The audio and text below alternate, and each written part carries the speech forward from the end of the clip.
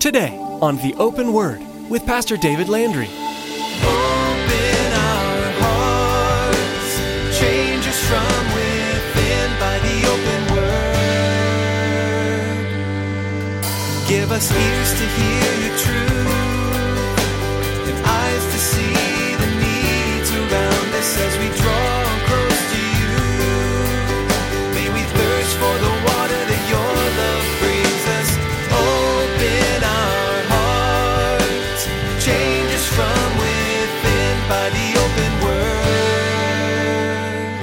Peter here is very clear as he tells us that God reserves the unjust under punishment for the day of judgment. There is coming that great day of judgment when all of the wicked of the earth are going to be punished for eternity.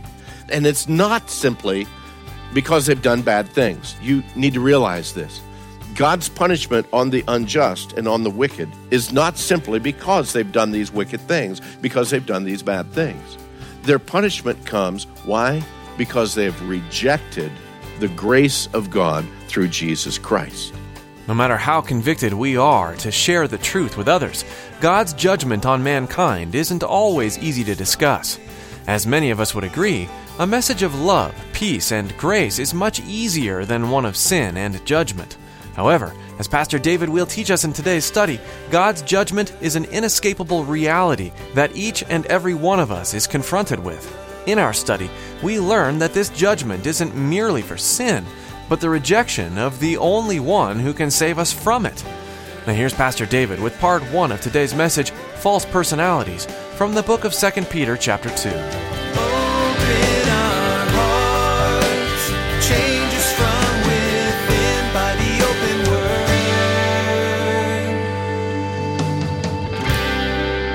We're going to begin in the second portion of verse 9 of chapter 2 of 2 Peter, where he says that the unjust, that God will reserve the unjust under punishment for the day of judgment, and especially those who walk according to the flesh in the lust of the uncleanness and despise authority.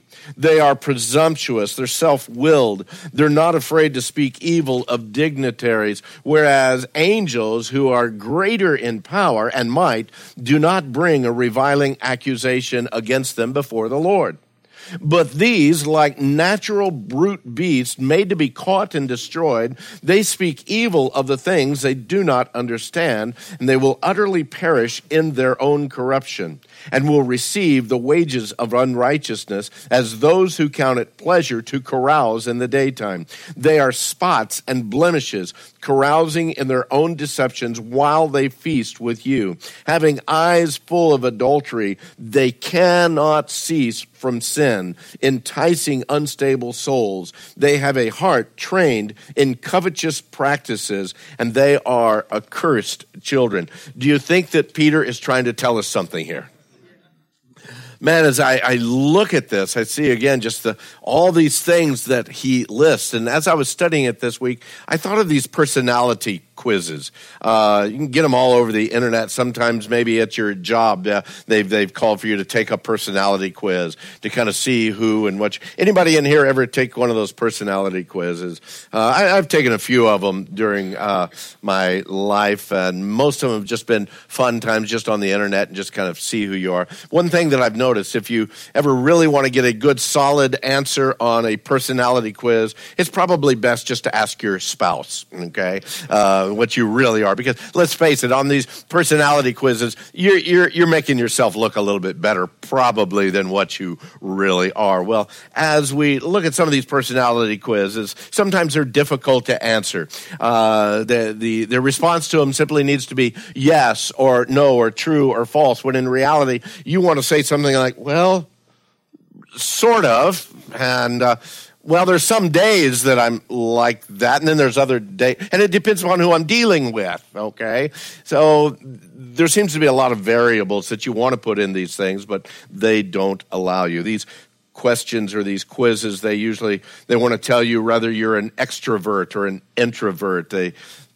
want to find out and help you understand that you're a person that deals mainly in mercy, or maybe you're a real judgmental type of a person. Whether or not you're a thinker and you think through the logic of things, or you simply move by the emotion of the moment. They want to find out whether you're a team player or whether you're that lone wolf, the Lone Ranger. Hey, I got this covered. Yeah, but this is a group project. That's okay. I don't need you guys. I've got it covered. Besides that, I can do better than all of you guys anyway, and I got a handle on this. And they want to find out what type of a personality you are, whether you're calm and collected, or whether you're that type of person that's always kind of moving out and you're tense and filled with anxiety all the time. I was thinking about these types of tests, and again, as I look at this, I see Peter actually giving a whole list of personality types of these false teachers, of these false prophets. And I believe that he hits them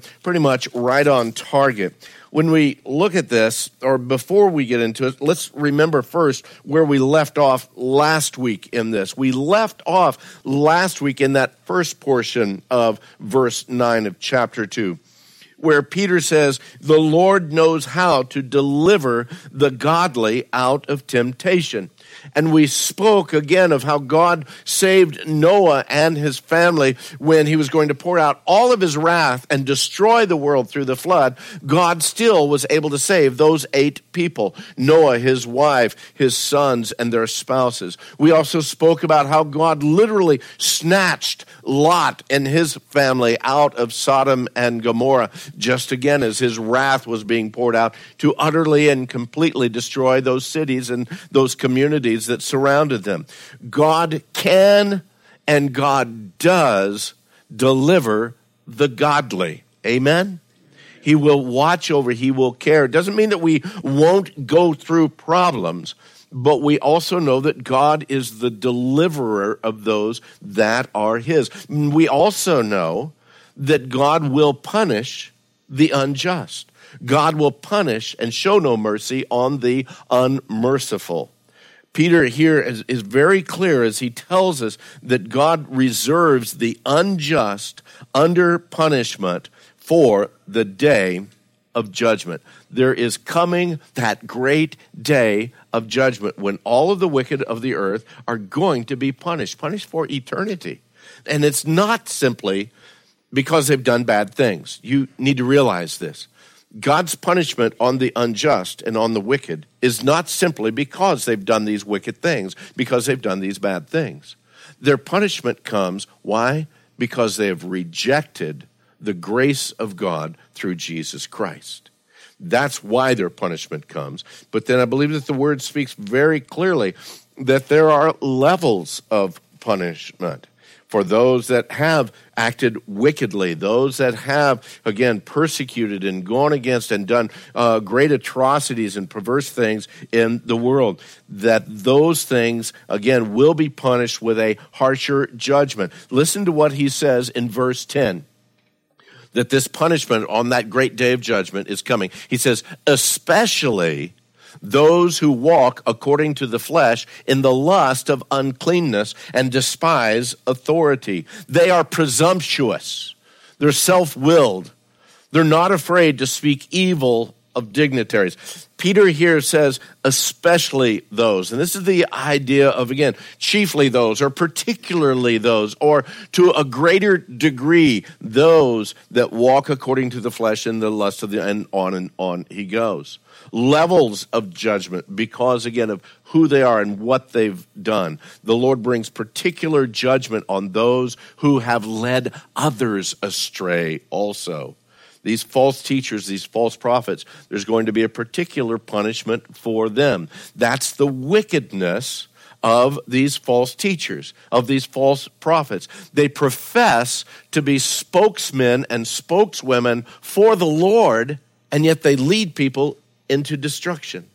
They'll even use the word of God in the midst of that. That's one of the great dangers about most of these false teachers, these false prophets. Yeah, they'll use a little bit here, a little bit there of the word of God and lead people into destruction from it. And when the word of God says that there's a particular and that there's a greater judgment on those who will bring harm on the great shepherd's flock. You need to understand that God's going to be faithful in that. Don't mess with his flock. That's in essence what the message is here. Don't mess with the flock of God, because God will cover, God will protect and keep his sheep. Peter, he gives these personality traits of these ones, and it's like a whole laundry list of the wicked attitudes, of the hearts, of the actions of these men and also of these women who are false teachers and false prophets. He says that they walk according to the flesh. They walk according to the flesh. The tense of that verb that's written here in the Greek is not only in a present sense, but it's a continual sense. They continually are walking in the flesh. They're continually looking for and finding ways to be able to indulge the desires of their carnal appetites. They just look for those things. They walk with that kind of attitude. Okay, what's the next bit of wickedness that I can get into? What's the next thing that I can find to fill whatever craving is within my heart? Not paying any attention to the consequences of those choices, of those walks, not paying any attention or any care for how the consequences of those decisions are going to impact the other people that are around them. All they want to do, they diligently search to fill that perverseness of their own lives. Why? Because, as Peter says, they are also filled with the lust of uncleanness. Filled with the lust of uncleanness, overflowing with that desire, that pollution of their own moral contamination, but also elsewhere the word says they even delight in bringing others into that same kind of a thing. Why do they do that? Because again, that's who they are. They're the moral dumpster divers of the culture. It's like, again, they just look for opportunities for the filth and for the contamination, for the pollution of their own lives. They don't live their lives in any kind of order. Their lives are totally out of the order that God has set forth. They're total lacking that moral compass within their lives. And because of that, Peter even says they even despise authority. These are men and women who want no other rule over them. They won't accept accountability from anyone. They won't accept it, whether it be from pastoral instruction or a church board instruction or government authorities or even spiritual dominions. And yet what they're failing to understand is they're already being ruled over by that dominion of darkness. As soon as they said, God, I'll have no part of you, guess what? They've allowed themselves then to be controlled and ruled by that dominion of darkness, by that one that's seeking to destroy their souls anyway. And just as we read earlier on in these verses, they have already denied the Lord. And in so doing, they've surrendered themselves to Satan. They walk around and they declare, pretty much, I'm my own man, or my own woman, as the case may be. And yet in reality, they're just like livestock with a ring in their nose. And they think that they're in control, but the enemy of their souls just tugs on that ring and off they go. And that tugs on the ring and off they go. Oh, but I'm in control of my life. Isn't that really ridiculous when you look at it and you understand? No, they're not. They may think they are, but they are doing the bidding of the enemy. They are doing the bidding of Satan in their lives by their attitudes and by their actions. God has placed an order in the world. He's placed authority in the world all throughout all of his creation. And these men, these women despise that kind of authority. Peter also tells us that they are presumptuous. There's this boldness, there's a daring in their life that, again, carries with it no idea, no thought, no concern for the consequences in their own lives or in the consequences of anyone else. These are the ones that live for a moment. Either they willfully ignore or they're simply ignorant of the reality of the consequences of their actions and how they live their lives today. And they may think, hey, this is great. I'm getting everything that I want out of life. There's going to be a consequence maybe in this life, but for certain in the next life that they'll be paying. Peter also says that they're self-willed. They're obsessed by their own self-pleasure. Nothing else taken into consideration. Their life is continually doing their own thing, doing their own desire. These false teachers, these false prophets, they're so internally focused, not in any kind of a good way, but in an absolute narcissistic way. They're excessive in their sense of self-importance. They have this extreme preoccupation with themselves, and they totally lack empathy with others. And again, I believe that you can look again at some of the ministries that are going on in the world today, and you can see this very kind of idea. They push for their way, they push for their will without regard for anyone else. Again, self becomes the very center of their universe, and for a love gift of $50 or more, we will send you an 8.5 by 11 picture of me. That's kind of the idea and the thought. And if you want to give $500, maybe I'll give you a phone call just to bless your life. These kinds of things where it's so much about self and it's not about Jesus.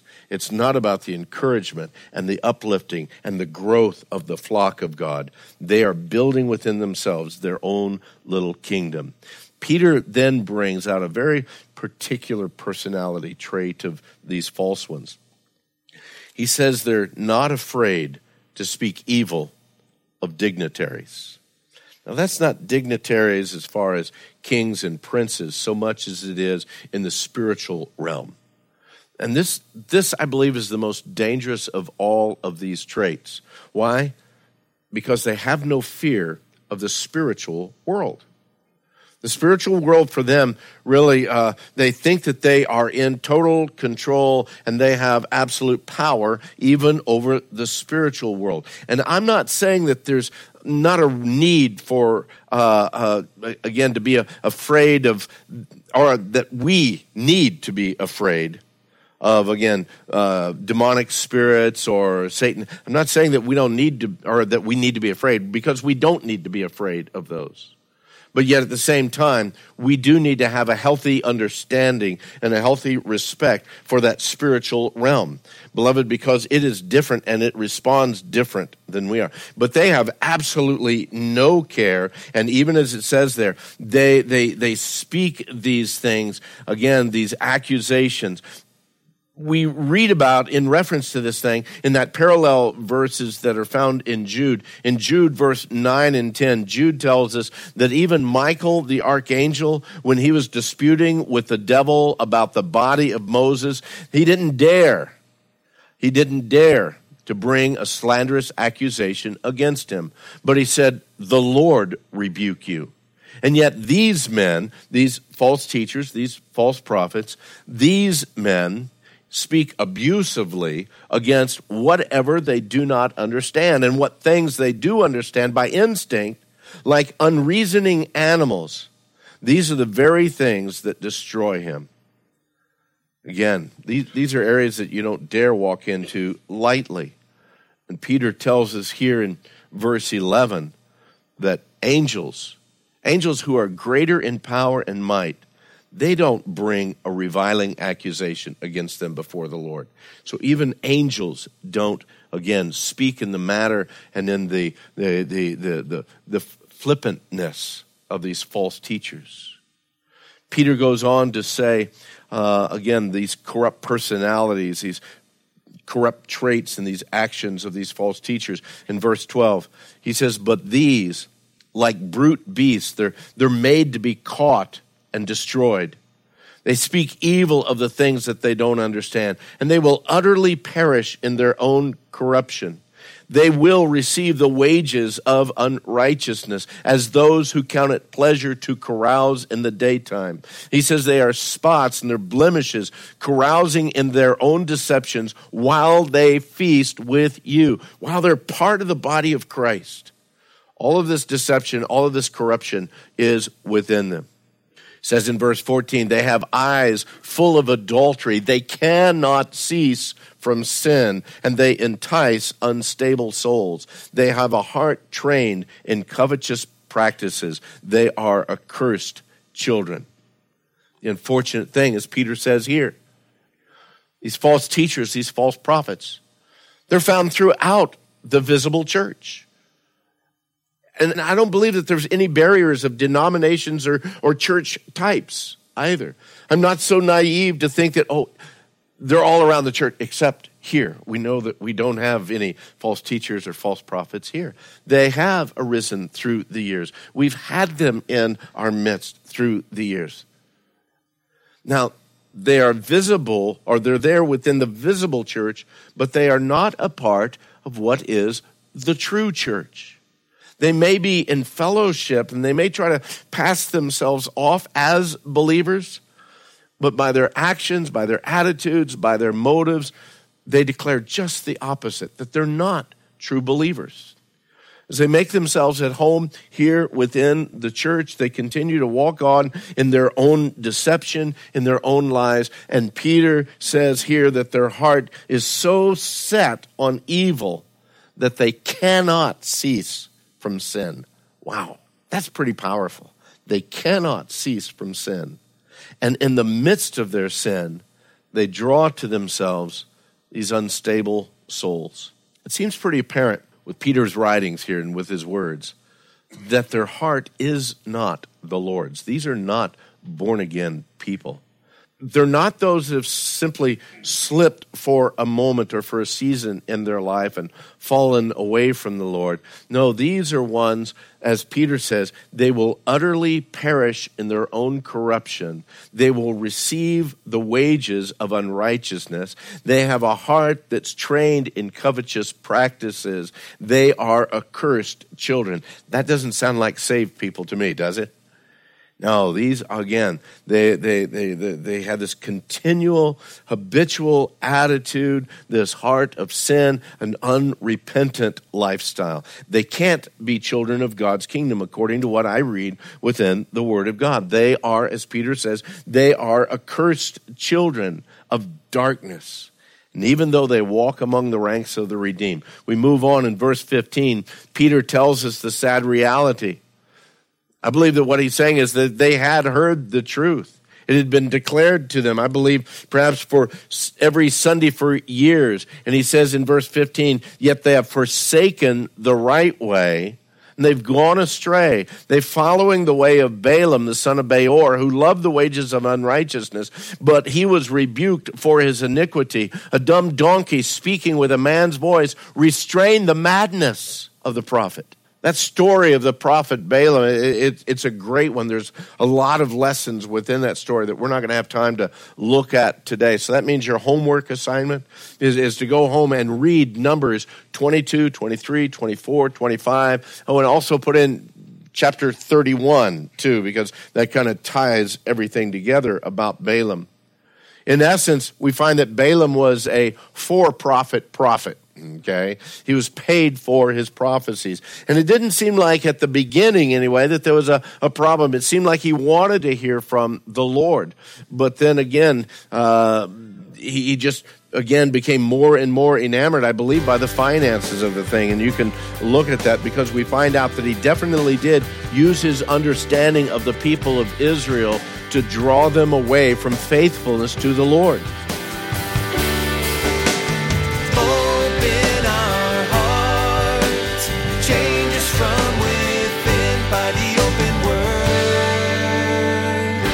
We're so delighted you were able to join us for today's edition of the Open Word. Pastor David Landry has been taking us verse by verse through the book of 2 Peter. If today's message has sparked your interest and you want to hear more, we invite you to visit theopenword.com to find teachings throughout Scripture from Pastor David. Another great way to hear each new teaching as it's made available is to subscribe to the Open Word podcast on iTunes. You'll never miss a teaching and you'll have it available to you no matter where you go. You'll find a link at theopenword.com.